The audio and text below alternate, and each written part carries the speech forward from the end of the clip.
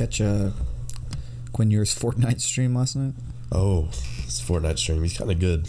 No. It's really unbelievable. The fact, for those of you who don't know, Quinn Ewers, Texas quarterback, highest rated recruit since Vince Young.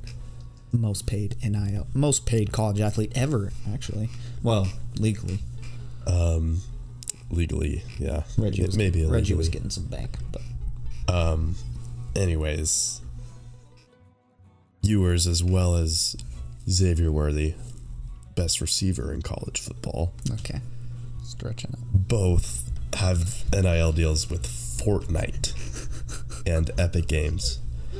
They're both Fortnite partners, and I believe this just entails sponsored posts and other malfeasance, which I have a massive issue with. They are Fortnite athletes.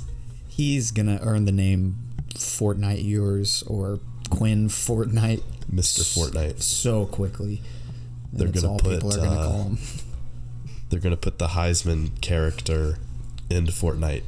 You'll be able to run around with them, drop tilted with the Heisman Trophy, Desmond Howard.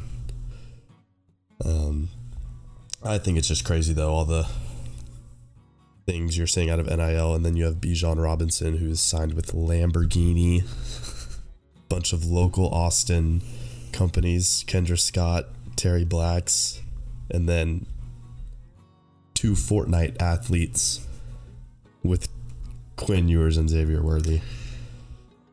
Really funny, but it's cool to see all the diverse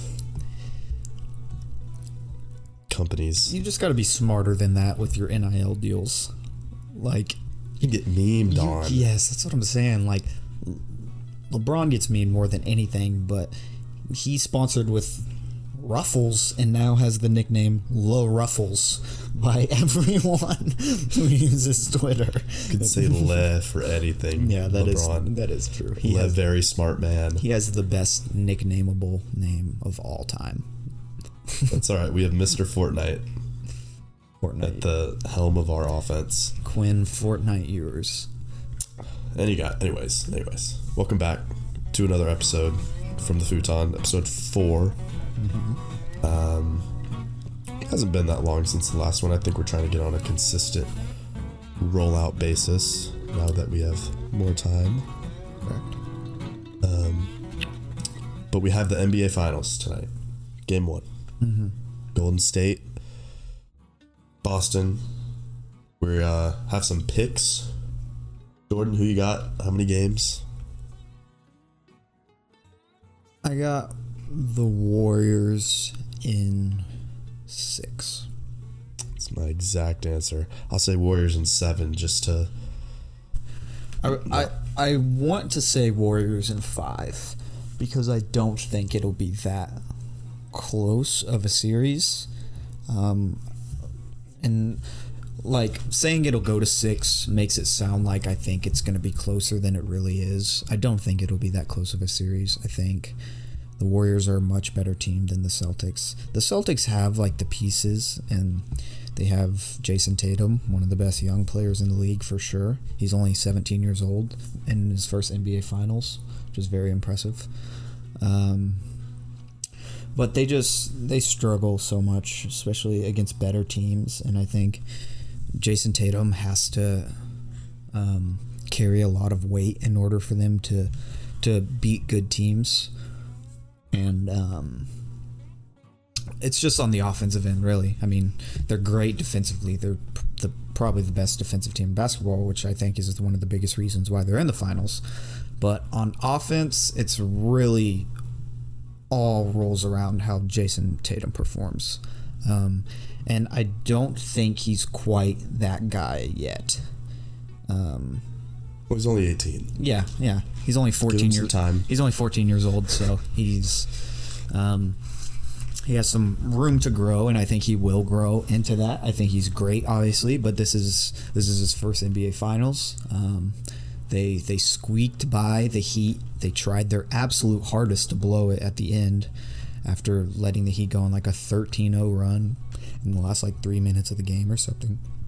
And then they got bailed out by the stupidest. Let's talk about this for a second. What happened in that game 7 when they took away Max Strus's 3 is the stupidest rule in NBA history, that you can, in action, like at the time of the play, he made a 3, he was close to the corner, they counted it.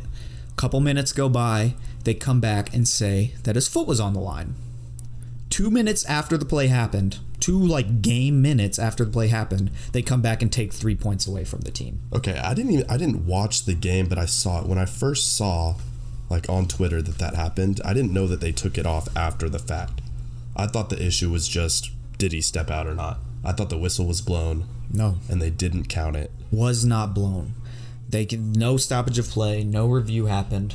It was it during a commercial break or something? Yeah, during like a timeout, like 2 minutes later, the eye in the sky, wherever they send their like reviews to, the people that are reviewing all the plays, come back like 2 minutes later and it's after like a timeout commercial break, and they're like, they've actually taken away Max Strus's 3. So now they're down 9 points instead of 6 points or whatever it is. But like, imagine that happens with like 4 minutes left in the fourth quarter, and then with 2 minutes left, you're like down 3 points or whatever, and they're like, no, I'm just kidding, you're down 6 points. And I don't even think his foot was on the line. It looked like above the line. It looked like it was above the line, and it definitely wasn't like inconclusive, it was not conclusive that his foot was 100% on the line. And even if it was, they didn't call it at the time. That's like part of sports. That's part of like any sport, really. Like there's highly paid, respected officials that are there to call the game. If they don't call that at the time, and there's not like a stoppage, there's not like a review, like, you can't go back. And I get it with like flagrant penalties, and like, you know, sometimes there will be like not technicals, but like flagrants, and they want to review it after the game, and there was some stuff outside the realm of basketball. But on a shot that determined, and it came down to that many points as well. If they wouldn't have taken that 3 away, completely different game. Because I mean, Jimmy Butler, say they were tied when Jimmy Butler took that 3 instead of tying it up at 2, or they were up 1, and he wouldn't have had, obviously the game would have gone different afterly, like it wouldn't have been the same exact thing if the 3 would have counted. But it's just so dumb, and it ruins all like the like magic of sports, and like the little gray areas, and that's stuff you got to take with the game. You know, sometimes there's going to be missed calls, sometimes there's going to be calls that don't go your way, but like that's part of the game. And when you go back and analyze every single detail, and you can go back and change a call or change a play completely, even if it like, especially when it has to do with points. Yes, you're taking points off the board. Taking 3 points off the board in the game 7 of an Eastern Conference Finals that comes down to the last second, that ruins it for so many people, and it's just terrible. That doesn't need to happen ever again. Imagine having bet on that game, or betting on him to like hit the over. Betting on him to like make 2 threes or whatever, and you're like, yeah, I hit, sweet, and then 2 minutes later they're like, nope, just kidding. Wow. Yeah, it's just terrible. And then in football, like you can't do that. You run a play after something happens to avoid someone challenging it, and then that's it. If you run a play, then missed call's a missed call. Exactly. And then if I'm just thinking like, okay, you're going down trying to make a game-winning drive or late in the fourth drive, and then they come back later in that drive and say like someone stepped out of bounds 3 plays ago. Yeah, exactly. I would lose my mind. Yeah, basically the same thing. Just the fact that it deals with points, and even if it was, I wouldn't agree, even if it was like a definitive he stepped out of bounds. But it wasn't. It was very, very close. You couldn't tell. Yeah. You couldn't tell. Like, football is a bad comparison because obviously, like, the change of possession and offense and defense is so much different. Yeah. But, like, I don't know. Think of, like, hockey, like, or something, and then, like, someone scores, and then, like, they continue play, and then, like, 3 game minutes later, they're like, just kidding, like, is whatever. Something happened. Interference. Yeah, player interference. We're not counting it. Like, it's just... In a game 7. Yeah, in a game 7. Was it in the fourth conference quarter? Finals? I think it happened. I can't remember if it happened. I think it was like early fourth quarter. Okay. So there was still some time left. Regardless of how much time was left. Yeah. It could have been the first 5 minutes of the game. Yeah. That's just ridiculous that they allowed that to happen. Yeah. But anyways, yeah. Warriors in 5 or 6. I think the Celtics win a couple games just because Jason Tatum is really good. And they're very good defensively. And I think the Warriors might struggle with that for 1 or 2 games. But other than that, I think the Warriors take the series pretty convincingly. They're getting Iggy back too, right? Is he back for this series? I saw that he was, and then another source or whatever I saw it said it was like a maybe. Yeah, they don't even need Iggy. Yeah, I don't think he'll at play. this point they can. I don't think he needs to play. Anyone. Yeah. Yeah. First-hand experience. Sadly. Yeah. Rest in peace. All right, listeners, quick break for today's sponsor, Ford. Today's episode is sponsored by Ford Trucks. They sent us both brand new F-250 trimmer packages. Really, really great people, the reps over at Ford. They've been super helpful. Very supportive of this podcast so far. I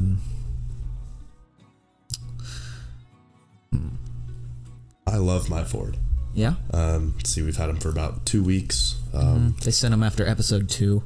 Yep. They really liked the guys over at Ford are actually big Double Doozy fans, so they were real appreciative of the Great American Cookie shout out. Well, they sent us a couple trucks. Nah, they love Snickerdoodles. Is what they told me. Nah. But no, they're great guys over there. The drive into the studio is great.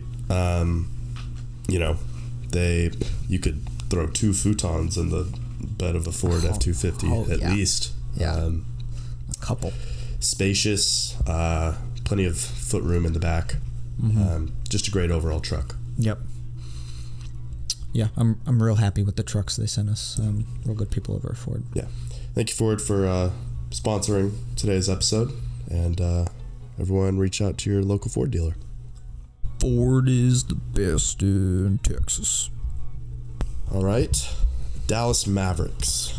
We've touched on them every episode, pretty much, even if we haven't directly talked about them. Yeah. But it is that time. As soon as a team season ends, you see the mock trades coming through, and what will next season look like. You have the draft coming up, but there have been some mock drafts lately that I've had issues with, but I'm sure everyone has issues with. I don't know. Which mock drafts stick out to you, Jordan, or what would you like to see trade-wise? I mean, as far as the draft goes, the 26th pick is like, Like, there are times, I mean, where you'll get someone decent, or you'll get a steal, or you'll get someone who falls to you, and someone will turn out really well, but the odds just aren't high versus the odds of trading that pick in a package for like a current player that we know will help us immediately. Because I mean, we're not really in like a building stage right now. I mean, we just made the Western Conference Finals with an undermanned, under-talented roster. So I would rather than use that pick and get someone that we don't really know whether they'll turn out or not, or it might take a couple of years to develop them. in the long run, like, sure, it might work out. The odds are even then still low. I'd rather see us package that and use it in a trade to get some more value for what we're looking for. I saw a couple different scenarios.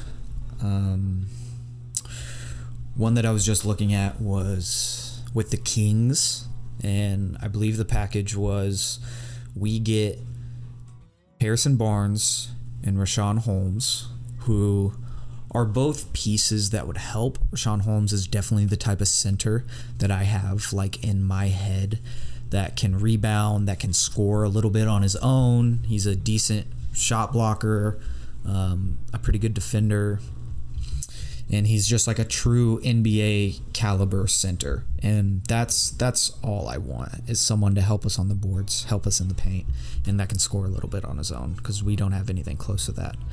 And then, I mean, Harrison Barnes, he was the best player on the Mavericks before the year before Luka was drafted. And then Luka was drafted and immediately became the one, and then things kind of went south with him.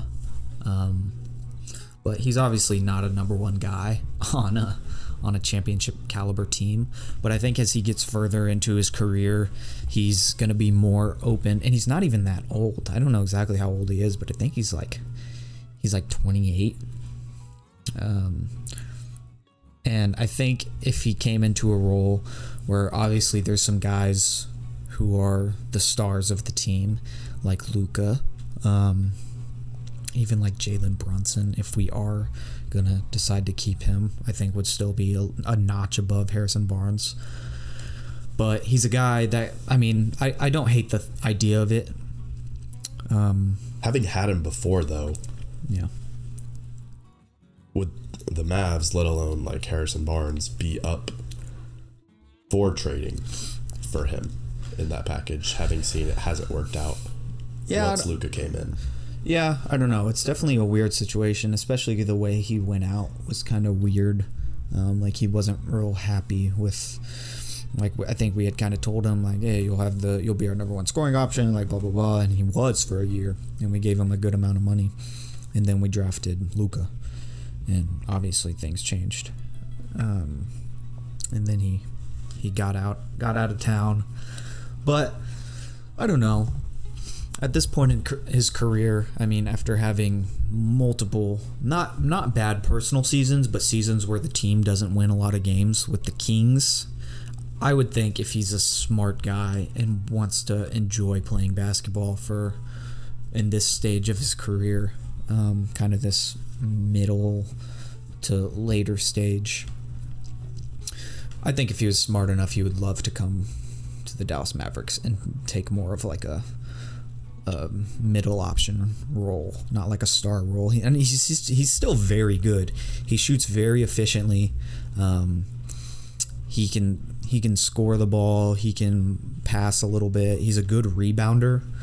I think he would be a good fit as like a third option on the team.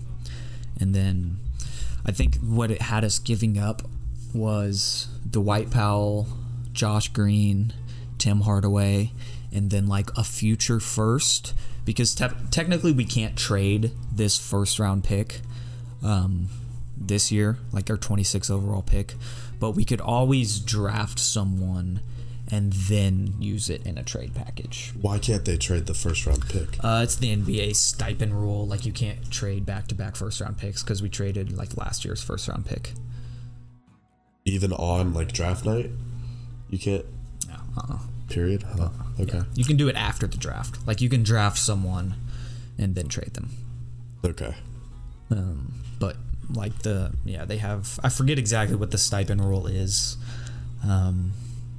But I think it's like you can't trade consecutive first round picks. All right. Well, but seriously, I think we'll keep Brunson. I know we've talked about this before. I think we do too. I can't see us getting rid of a player like that who's shown he works really well with the team.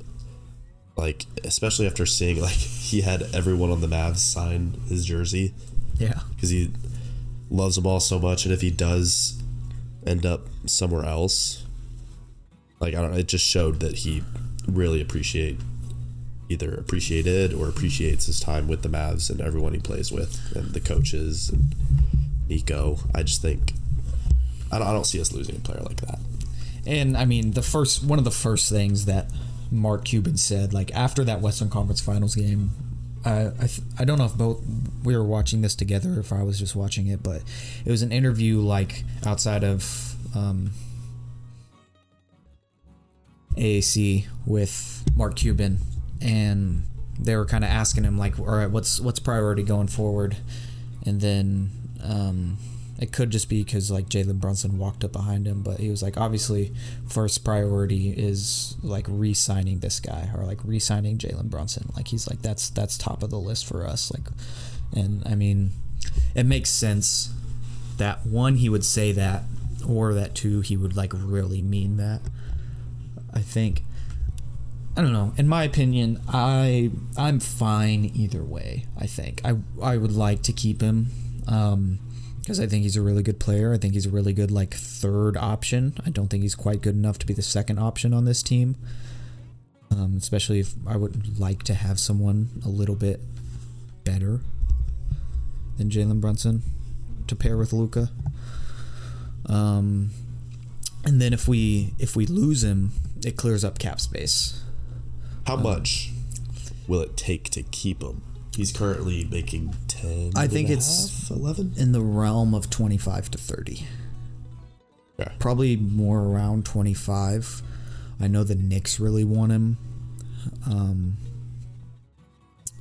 and I would guess like we can pay him more than anybody else can, and that's another thing that kind of worries me. We also have more needs. Yeah, a lot of and we teams. have yeah. So if we do end up paying him more than other teams just because we can, that also hurts us in cap space and kind of limits us in future growing of the team into something more than it was last season. And I don't want us to just go in that same route of last year, like being content with making the Western Conference Finals. We just re-sign the guys that we have, and we don't try to. Obviously, we're going to get a big man this summer. Like I'm not worried about that. I think we'll get someone good that definitely fits that role. I'm convinced of that based on what I've heard from Nico. But outside of that, we need a better supporting cast of scoring around Luka. And if we just give Jalen Brunson $30 million a year, like I don't think it makes us that much better. With the big men, there are several that will be entering free agency this summer. Like your realistic top 3 that you would want, and of course like a realistic scenario with our cap space in mind and other needs. Yeah. Who would it be?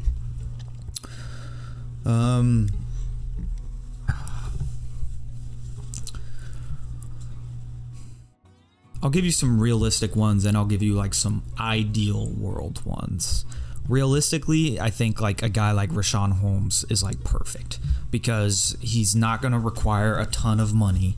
He's still a good NBA caliber center that's going to get rebounds, that's going to score on his own. And we don't need like a superstar. We just need a guy that's an NBA center that does the things that NBA centers do that we are missing so badly. So I think a guy like that, like Richaun Holmes, is a really good fit.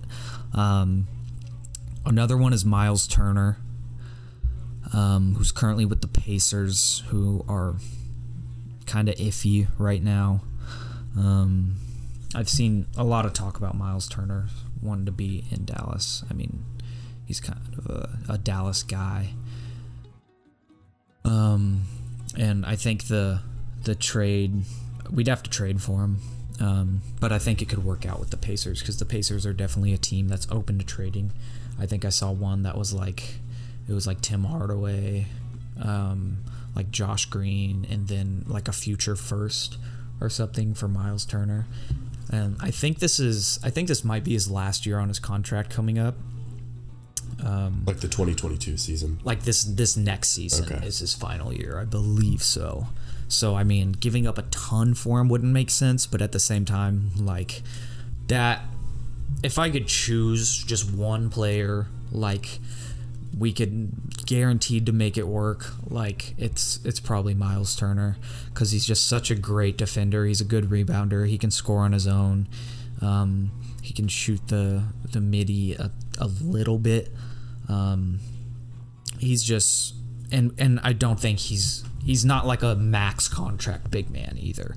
Like he's not like an Embiid or like a Jokic. Yeah. But he's like still a step above like the average NBA center or even good NBA centers. I think he's right in that realm of like big men who are well respected for what they do.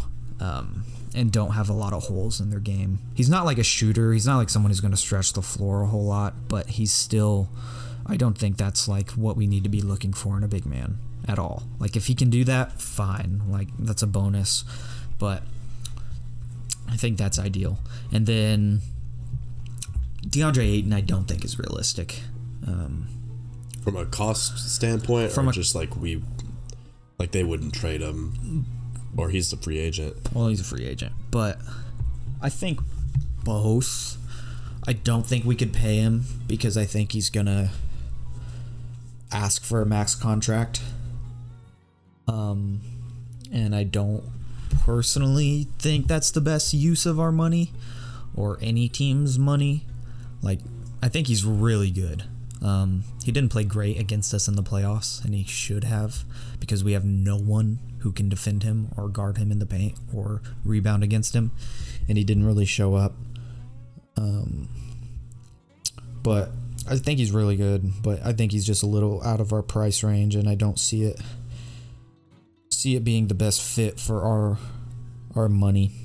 So, and then another one I wanted to throw out there that I think could very realistically happen was Derek Favors, who's a little bit of an older vet that, you know, can still play. He can still rebound.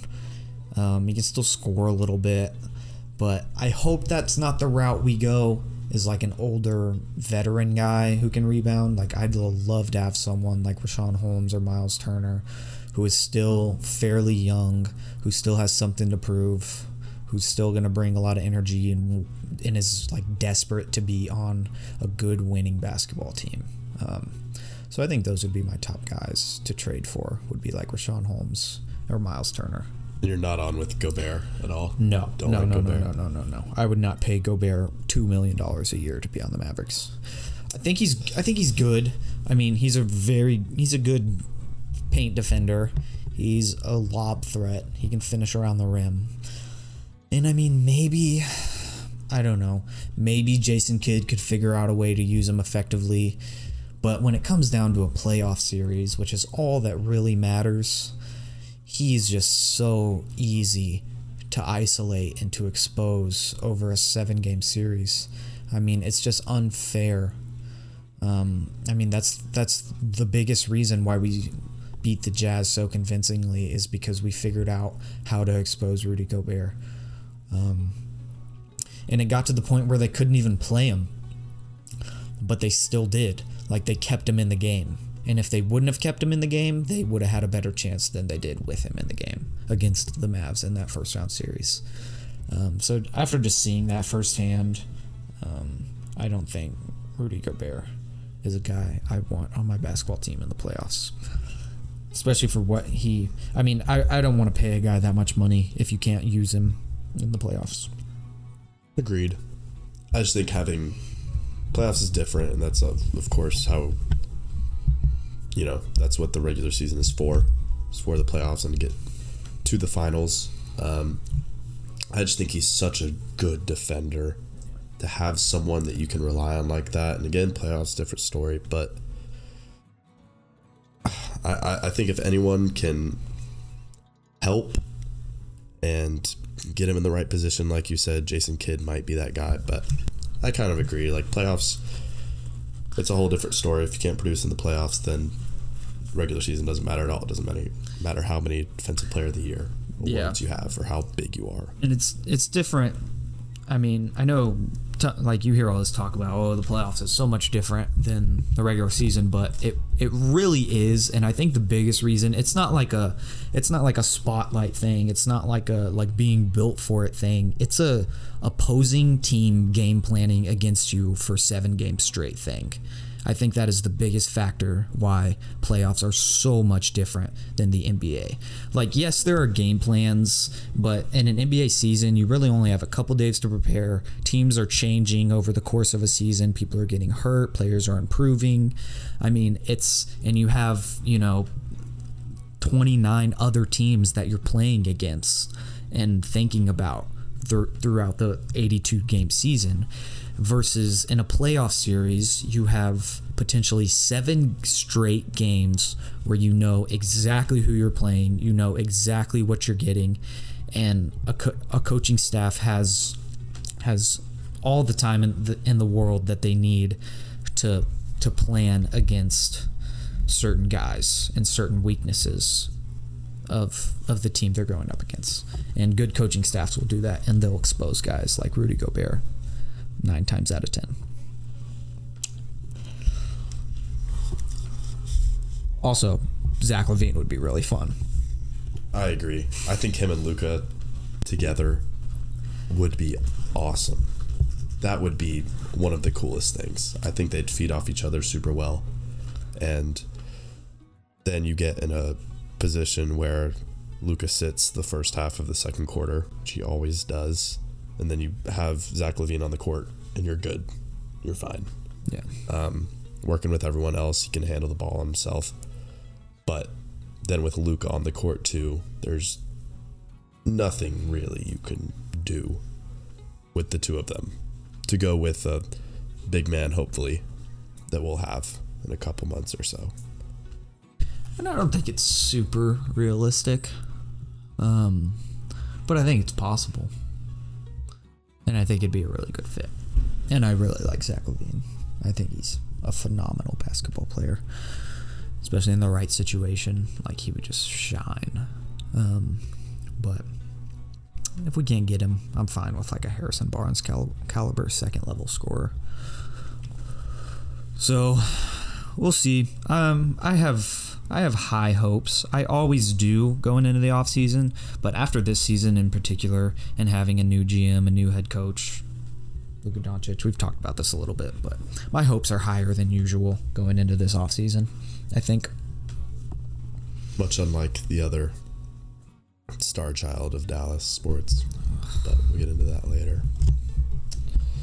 Definitely the Mavs up, Cowboys down in stock.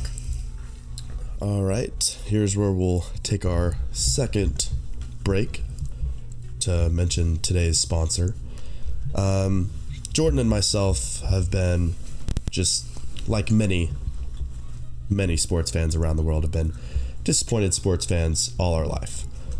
And the number one team to satisfy that disappointment is none other than the Dallas Cowboys. The Dallas Cowboys have been with us through thick and thin for our 21 years of living through all the disappointment, and just dropped expectations, bad coaching, and just lack of playoff opportunities and lack in the playoffs. It's I can always rely on the Dallas Cowboys to be that disappointing light in my life. And I know Jordan feels the same. Yeah, if you ever feel like your life is going a little too well, like things are just, things are looking up, you're doing really well with your job, things are just going great, things with the lady or man in your life it's top notch, become a Dallas Cowboys fan. True. It will humble you very quickly and make you think, do I even like football? It will bring the balance to your life that you need. And that's something that Jerry Jones, time and time again, has proven. He will be there to humble you at your highest moment in life. Oh, yeah, for sure. Anytime things are going well for Payne or I, and we're just feeling really good. You never want to get too high or too low, and when things are feeling real high, it always is in the back of our mind that we're Dallas Cowboys fans, and it kind of just brings that balance to our life. That at the end of the day, we still have to root for this team. So thanks Dallas Cowboys for sponsoring this episode. We always appreciate you for humbling us and letting us not be too happy with the sport that we love so much. Again, thank you Cowboys for sponsoring today's episode. There are some Cowboys. We're currently Cowboys have a lot of cap space currently. I think we're top 5 in the NFL in remaining cap, sitting somewhere between 20 and 22 million. I've seen differing numbers from different people and websites, but somewhere around there. Have a lot of cap space, enough at least for 2 good starters, above average starters. I sure wish there was a receiver that we had last season that could have fit right in there. I can't think of one. I can't either. But I want to look at a few free agents that are remaining who could possibly fit that bill, whether that be like one big ticket free agent whose name is not Odell Beckham. But I saw some stuff on Anthony Barr, Vikings linebacker, who's still pretty young. He's not very, youthful. I think he's just under 30, might be 28 or 29. But he would fit really well in a Dan Quinn defense. He can cover well. He's athletic. And he brings that veteran presence that the Cowboys need. Leighton Vander Esch, I don't care. He's not a veteran. But I think him with Micah Parsons as well on if you have both of them on obvious passing downs, send Mike off the edge and let Anthony Barr work, in the hole. Another one that I like is Trey Flowers. I think our current depth chart has DeMarcus Lawrence, of course, and then on the other end we have Dante Fowler, which also, he's not terrible, but he hasn't really played the same since he was with the Rams. But he did have a season with Dan Quinn in Atlanta. But someone like Trey Flowers could bring some more depth to the edge, and obviously Micah Parsons off the edge.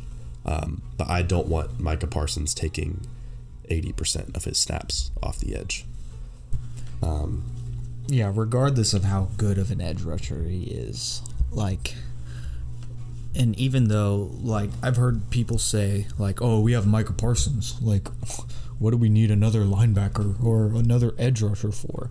Do you know how many edge rushers and linebackers are on the field at once? That is the stupidest argument it's ever. At the very least, 5. And you rotate your edge rushers very frequently. You need about 10 on the roster. Yeah, and we drafted Sam Williams, who I think we'll see a good amount of snaps, meaningful snaps this season if we don't sign another edge. But that is a point of our defense that we're now short of, having lost Randy Gregory. But let's see. So we have DeMarcus Lawrence. Mm-hmm. We have just drafted Tyler Smith, Sam Williams. We have Dante Fowler and Micah Parsons, who is not classified as an edge rusher, despite him being the best edge rusher in terms of win rate. I would like to see another one added, like Trey Flowers. And then receivers as well. We are currently, ideally, we have Michael Gallup back by week 1. I don't think that will happen. He had ACL surgery in February. So we have CD at 1, James Washington, And then I think Noah Brown is sitting behind Michael Gallup on the depth chart. That's not a bad group. It's an above average group, I'd say. Our top 2 are definitely above average. Yes. I'd say it's a top 10 trio with Gallup healthy. Gallup, CD, and James Washington. But I think Will Fuller would be a great sign. I don't think it'll happen, but I think he'd have a lot to bring, especially if Gallup does sit a couple games to start next season. I think he'd have a lot to bring to the table. O-line's a different story. Yeah, I mean, I'm not so concerned about our receiver room in comparison to some of the other spots on our roster. So like if we can't land like another solid option at receiver, like a Will Fuller or someone, who is a little bit proven, that will definitely help us. I think I'm fine with what we have right now. I'm not like overly content, but I don't think it's the worst situation. I think if we fix some of the other spots on our offense, like definitely O-line, because that's really it. We're not going to get a new quarterback, so we won't get into that. What would you do if the Cowboys signed Julio Jones for $8 million? One-year deal for $8 million. I would be happy, just as like a... Which is crazy, because I don't know how I'd feel. It's Julio Jones, right? As but like a... He's 45. He's not that old. I know, but it seems like he is. Yeah, I mean, even like in comparison to some of the other receivers in the league who are still producing, like, I don't know. I think he's still capable. I don't think he was given a lot of looks last year in Tennessee. Yeah, he really wasn't. He struggled with some injuries a little bit, and a quarterback who can't throw the ball more than 37 yards. True. But I don't know. I would pay $8 million to just see Julio Jones in a Cowboys uniform. Yeah, that'd be pretty cool. I think it would be cool. And he's gonna obviously get more money than he's probably worth, just because his name is Julio Jones. Brings a lot to the locker room, especially if you have a group of young receivers. Yeah, can't imagine if Denver brings him in. That would be wild. That would be wild to have him around all those young receivers. I think they'd be unstoppable. Especially with Russell Wilson now too. Yeah. Yeah.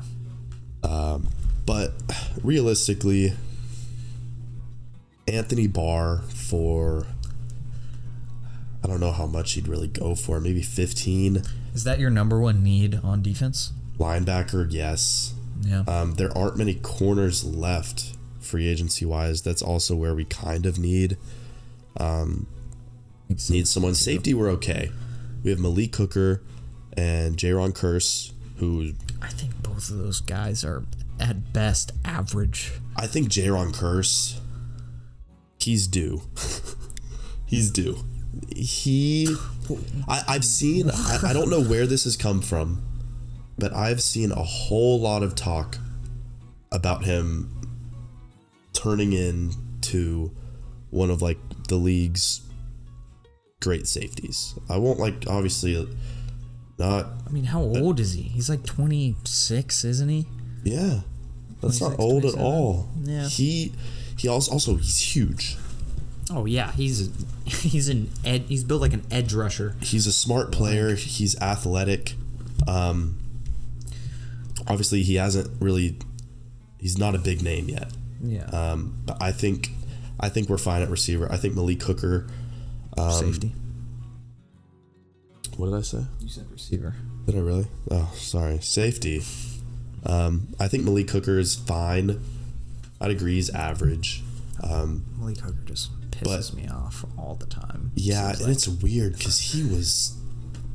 And I guess we could consider it a bust just because he was drafted so highly recently too, like 3 years ago, maybe 4. Yeah. But I'm happy with our secondary situation for the most part. I'm really anxious to see how Trayvon Diggs does this season. Yeah.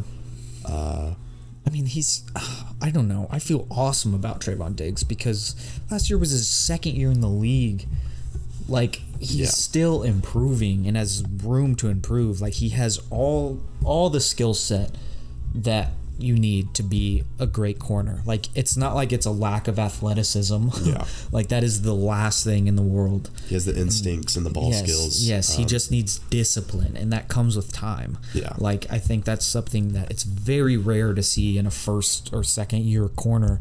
Like, it happens every once in a while, like with like a Ramsey or like a Jair Alexander or something, like where a guy just comes into the league and is just built like that, like built like a lockdown corner, has the mentality, has the discipline for it.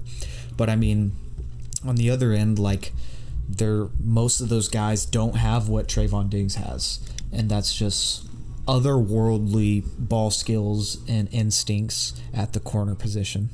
And that stuff can't be taught.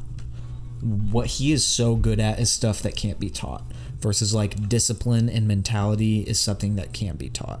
So I feel really good about him going into this next season. Another free agent that I've seen floating around but I hate, but it is a position of need on this defense, is Ndamukong Suh.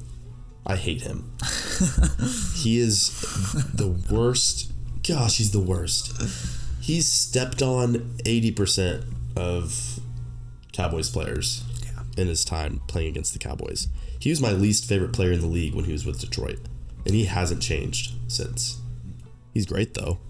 Yeah, he's really good. He's top 3 guys in the league I don't want to line up against if I'm a center or a guard. Agreed. I think it's like Aaron Donald, Vita Vea, and Ndamukong Suh probably. Even if he's not like a top 3 DT, like just a guy I don't want to see. Yeah, like, you're gonna step on my fingers. I don't want to block him. And if I'm a quarterback lining up, like they don't really line up under center a whole lot anymore, especially the Cowboys. But like if you're under center and have to look across the line at Ndamukong Suh. Well, he's spitting in your face before the ball is snapped. Yeah, while he's just growling and has foam oozing from his mouth. Threatening your children. Gosh, just staring you in the soul. I don't think that's what this team needs. I think a team that's like solidified and really sound on both sides of the ball would be fine, like the Bucs. Yeah. Which is where he was, but I don't want to see someone like that. But also Justin Houston off the edge, I don't think would be a terrible pickup if, let's say, Trey Flowers, like we don't get Trey Flowers, which none of this stuff is realistic, really. I mean, it's the Cowboys, so they'll probably not do anything and just let that $20 million go down the drain. Yeah. But there is room for a lot of improvement. Anthony Barr being my primary pick. What about offensive line? I feel like we kind of brushed over it. I mean, O-line's weird because let's see. We'll start with Tyron Smith. So he hasn't. I don't think he's participated in any OTAs yet. And I don't think he needs to. He doesn't. Like, I'm sure he's working out and he's like conditioning and stuff. Like, the reason is his back still. Yeah. He's still very good. Yeah. He was a top 5. I say right tackle, I meant left tackle. He's a top 5 left tackle in the league still. He's fantastic. My issue is just his health. I don't think he's going to hold up for, 2 more seasons. This may be his last, productive season and where he is a viable left tackle. And it's not like he's even given us reason to think that he's not good. It's just his health. He doesn't really stay on the field. The Cowboys O-line last year was really like a circus. It was constantly changing. Lyle Collins got suspended. Connor Williams, they benched him for a few games. It's just, it's hard to see what the O-line will look like besides the obvious Zach Martin. And then we lost Lyle Collins, of course, but we did draft Tyler Smith. I don't know what position on the line he'd even play? He was the left guard. In college, he was a left tackle, wasn't he? I thought he was listed as a guard. But let me check real quick. Okay. What's he listed as on the depth chart? Well, per the depth chart, Tyler Smith is the first one listed at left guard. So from left to right, we have Tyron Smith, Tyler Smith, Tyler Biadasz, Zach Martin, and Terrence Steele. Who I like Terrence Steele. Biadasz. I think he'll be good. Biadasz is still an iffy. Biadasz. Is it really? Yes. Biadasz? Yeah. Sounds like a obscure way of referring to someone. What does that even mean? Biadasz? Oh. Yeah, it's Biadasz. Anyways. He's still an if. Zach Martin, of course, best guard in the league. Terrence Steele I like. Who's our right tackle? Terrence Steele. Oh, yeah. So we have... So our line is going to consist of Tyler, Tyron, Terrence, and Zach. That is a mouthful. Yeah. Yeah, we have 2 Tylers and a Tyron. Yep. Terrence. Uh-huh. Tyler, Terrence, Zach. Sounds like a group of frat guys. Name 5 brothers. I gotcha. Tyler, Terrence, Zach, and Tyron. Doesn't sound right, but maybe. Go in. Let's see. How many snaps do we see from Goggles this season? The legend Rico Dowdle. None? I don't know. He'll get some preseason. What are did they change NFL preseason? For this season, I don't know. Or were they just talking about it? I thought I saw something. Maybe they lowered it. Maybe they lowered it last year when they increased it to 17 games. They lowered it to... Oh, that might be what I'm thinking of.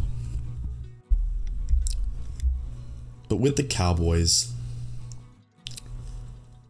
they don't have any glaring needs currently. Linebacker would be their number one go-to spot. Anthony Barr, like I've said, would be that guy.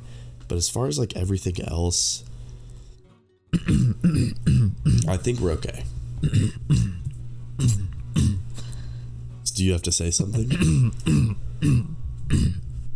Think we have a disagreement? Starts with a Q. No. Nope. He's fine. However, he's a hard one to place. I love Dak. I think he's great. Not elite. He's great. He's all the tools necessary when he's confident. And that's the whole thing. If he's left to sling it, and him and CD have a great connection, I think he's fine. But this season, I think there is some on him, entering his 7th season. Wow. Dang. There's some pressure. If he doesn't perform this season, do we have a problem? Perform as in... We don't make the playoffs, and Dak is clearly... Dak struggles. Like, just say he does struggle this year, and I mean he doesn't perform great. Maybe he puts up his numbers or whatever, but we're just not winning games. Like we've seen Dak struggle. Imagine those struggles just like are very evident throughout this season, and say we barely make the wild card or we miss the playoffs. I'll go ahead. Do you start to think that Dak could be the problem? Well, I'll go ahead and say if the Cowboys don't win a playoff game this year, there will be many eyes on Dak, including my own, maybe. It's obviously like,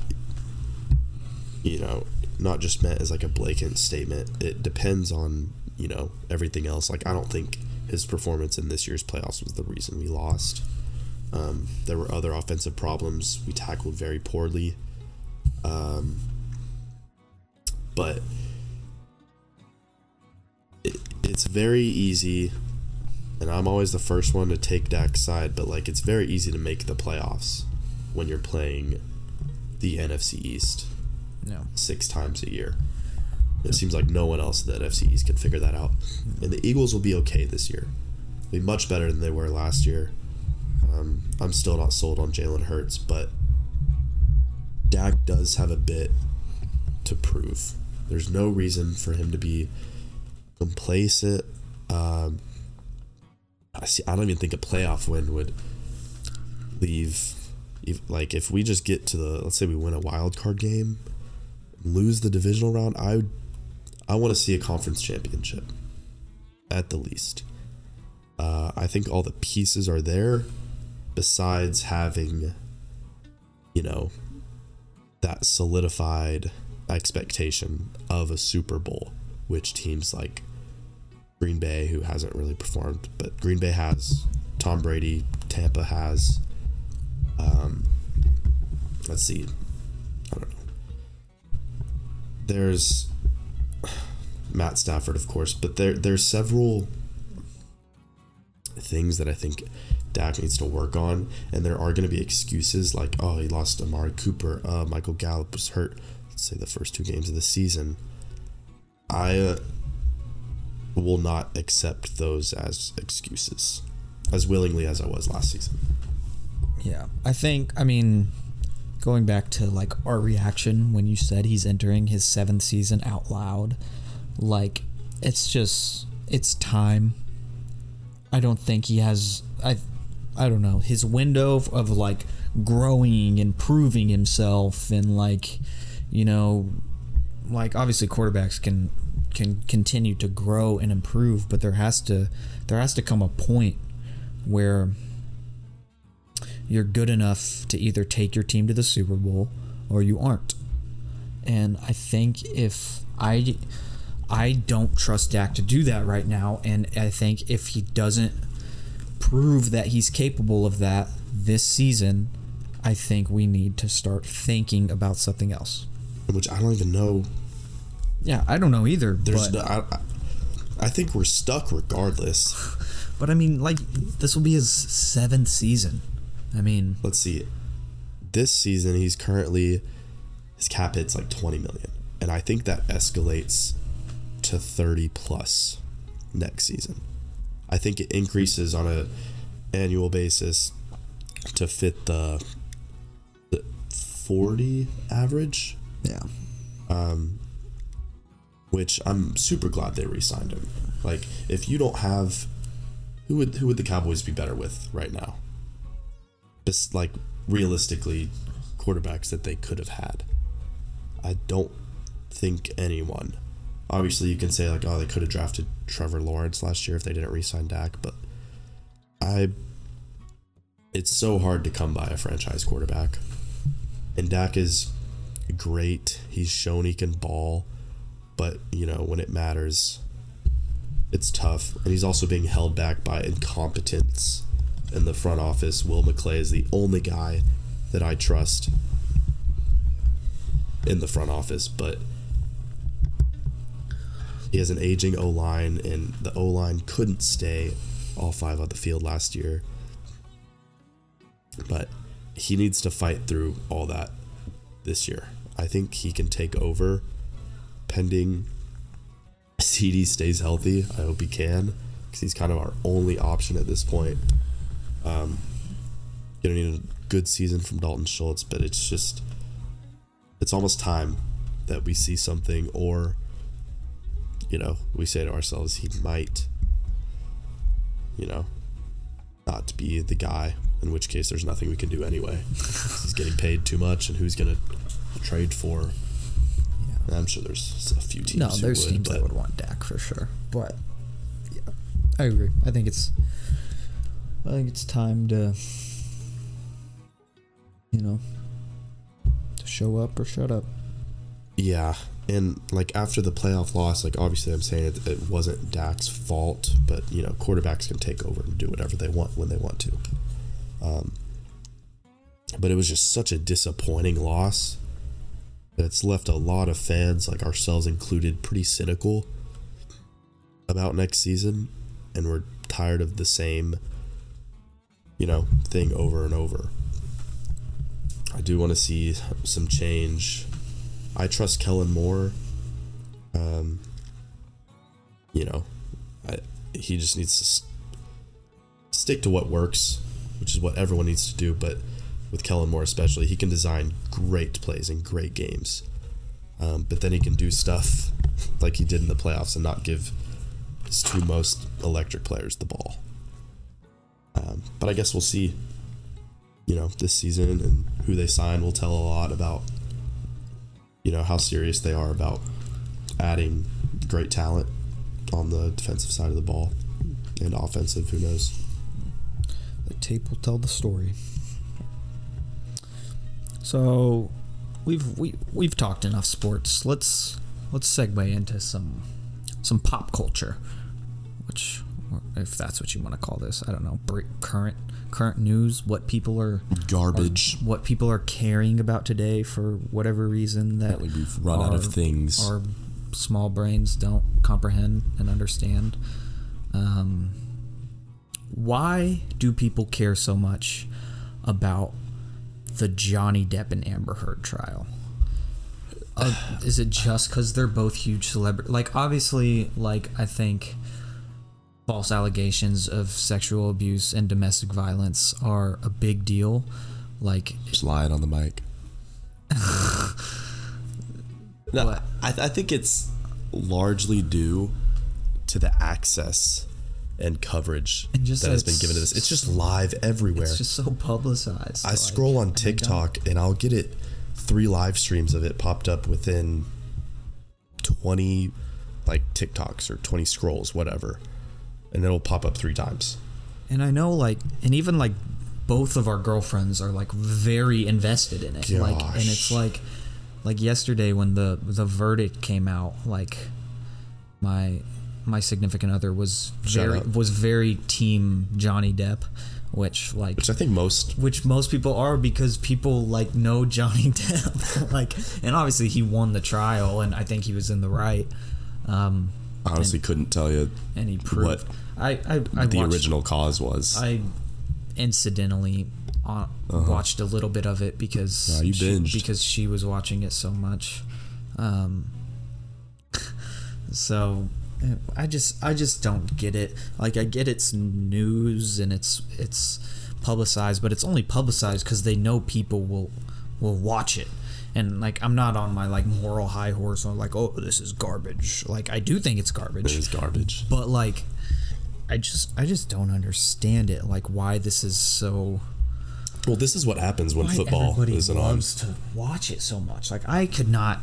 I don't know. There are a million things I would rather sit down and watch or entertain myself with than watching a court trial. I think a lot of it's the funny part too, the faces that Amber Heard makes, the obvious lies that she gets trapped into giving up. Yeah, those are funny. I think it's funny, but it's not something that I would sink hours a day into following and act like I know what I'm talking about. Oh, that's the worst. The TikTok lawyers. Yeah, and it's a civil trial, guys. Yeah. No one died here. Someone said a millionaire said something bad about another millionaire. Yeah. And one of the millionaires is getting millions of dollars. That's what it comes down to. Everybody's that's a great point. This is a civil trial. It's not the OJ trial. Yeah. It's not Charles Manson. It's some actors it's a couple of actors who had a rough relationship, someone pooped on a bed. Yeah, someone pooped on a bed, and now they're trying to get do you think Johnny Depp needs $15 million? No, he just needs his sheets cleaned. And and it's also defamation of character, and I get all that stuff, and he wants to clear his name of all that, because that is a big deal for, even though he's a huge celebrity, obviously people will see, he lost the Pirates of the Caribbean gig, he lost the whatever the stupid Harry Potter prequel thing is. Fantastic Beasts is stupid? No, it's a great movie. Anyways, what it comes down to is just millionaires getting awarded millions, some losing millions.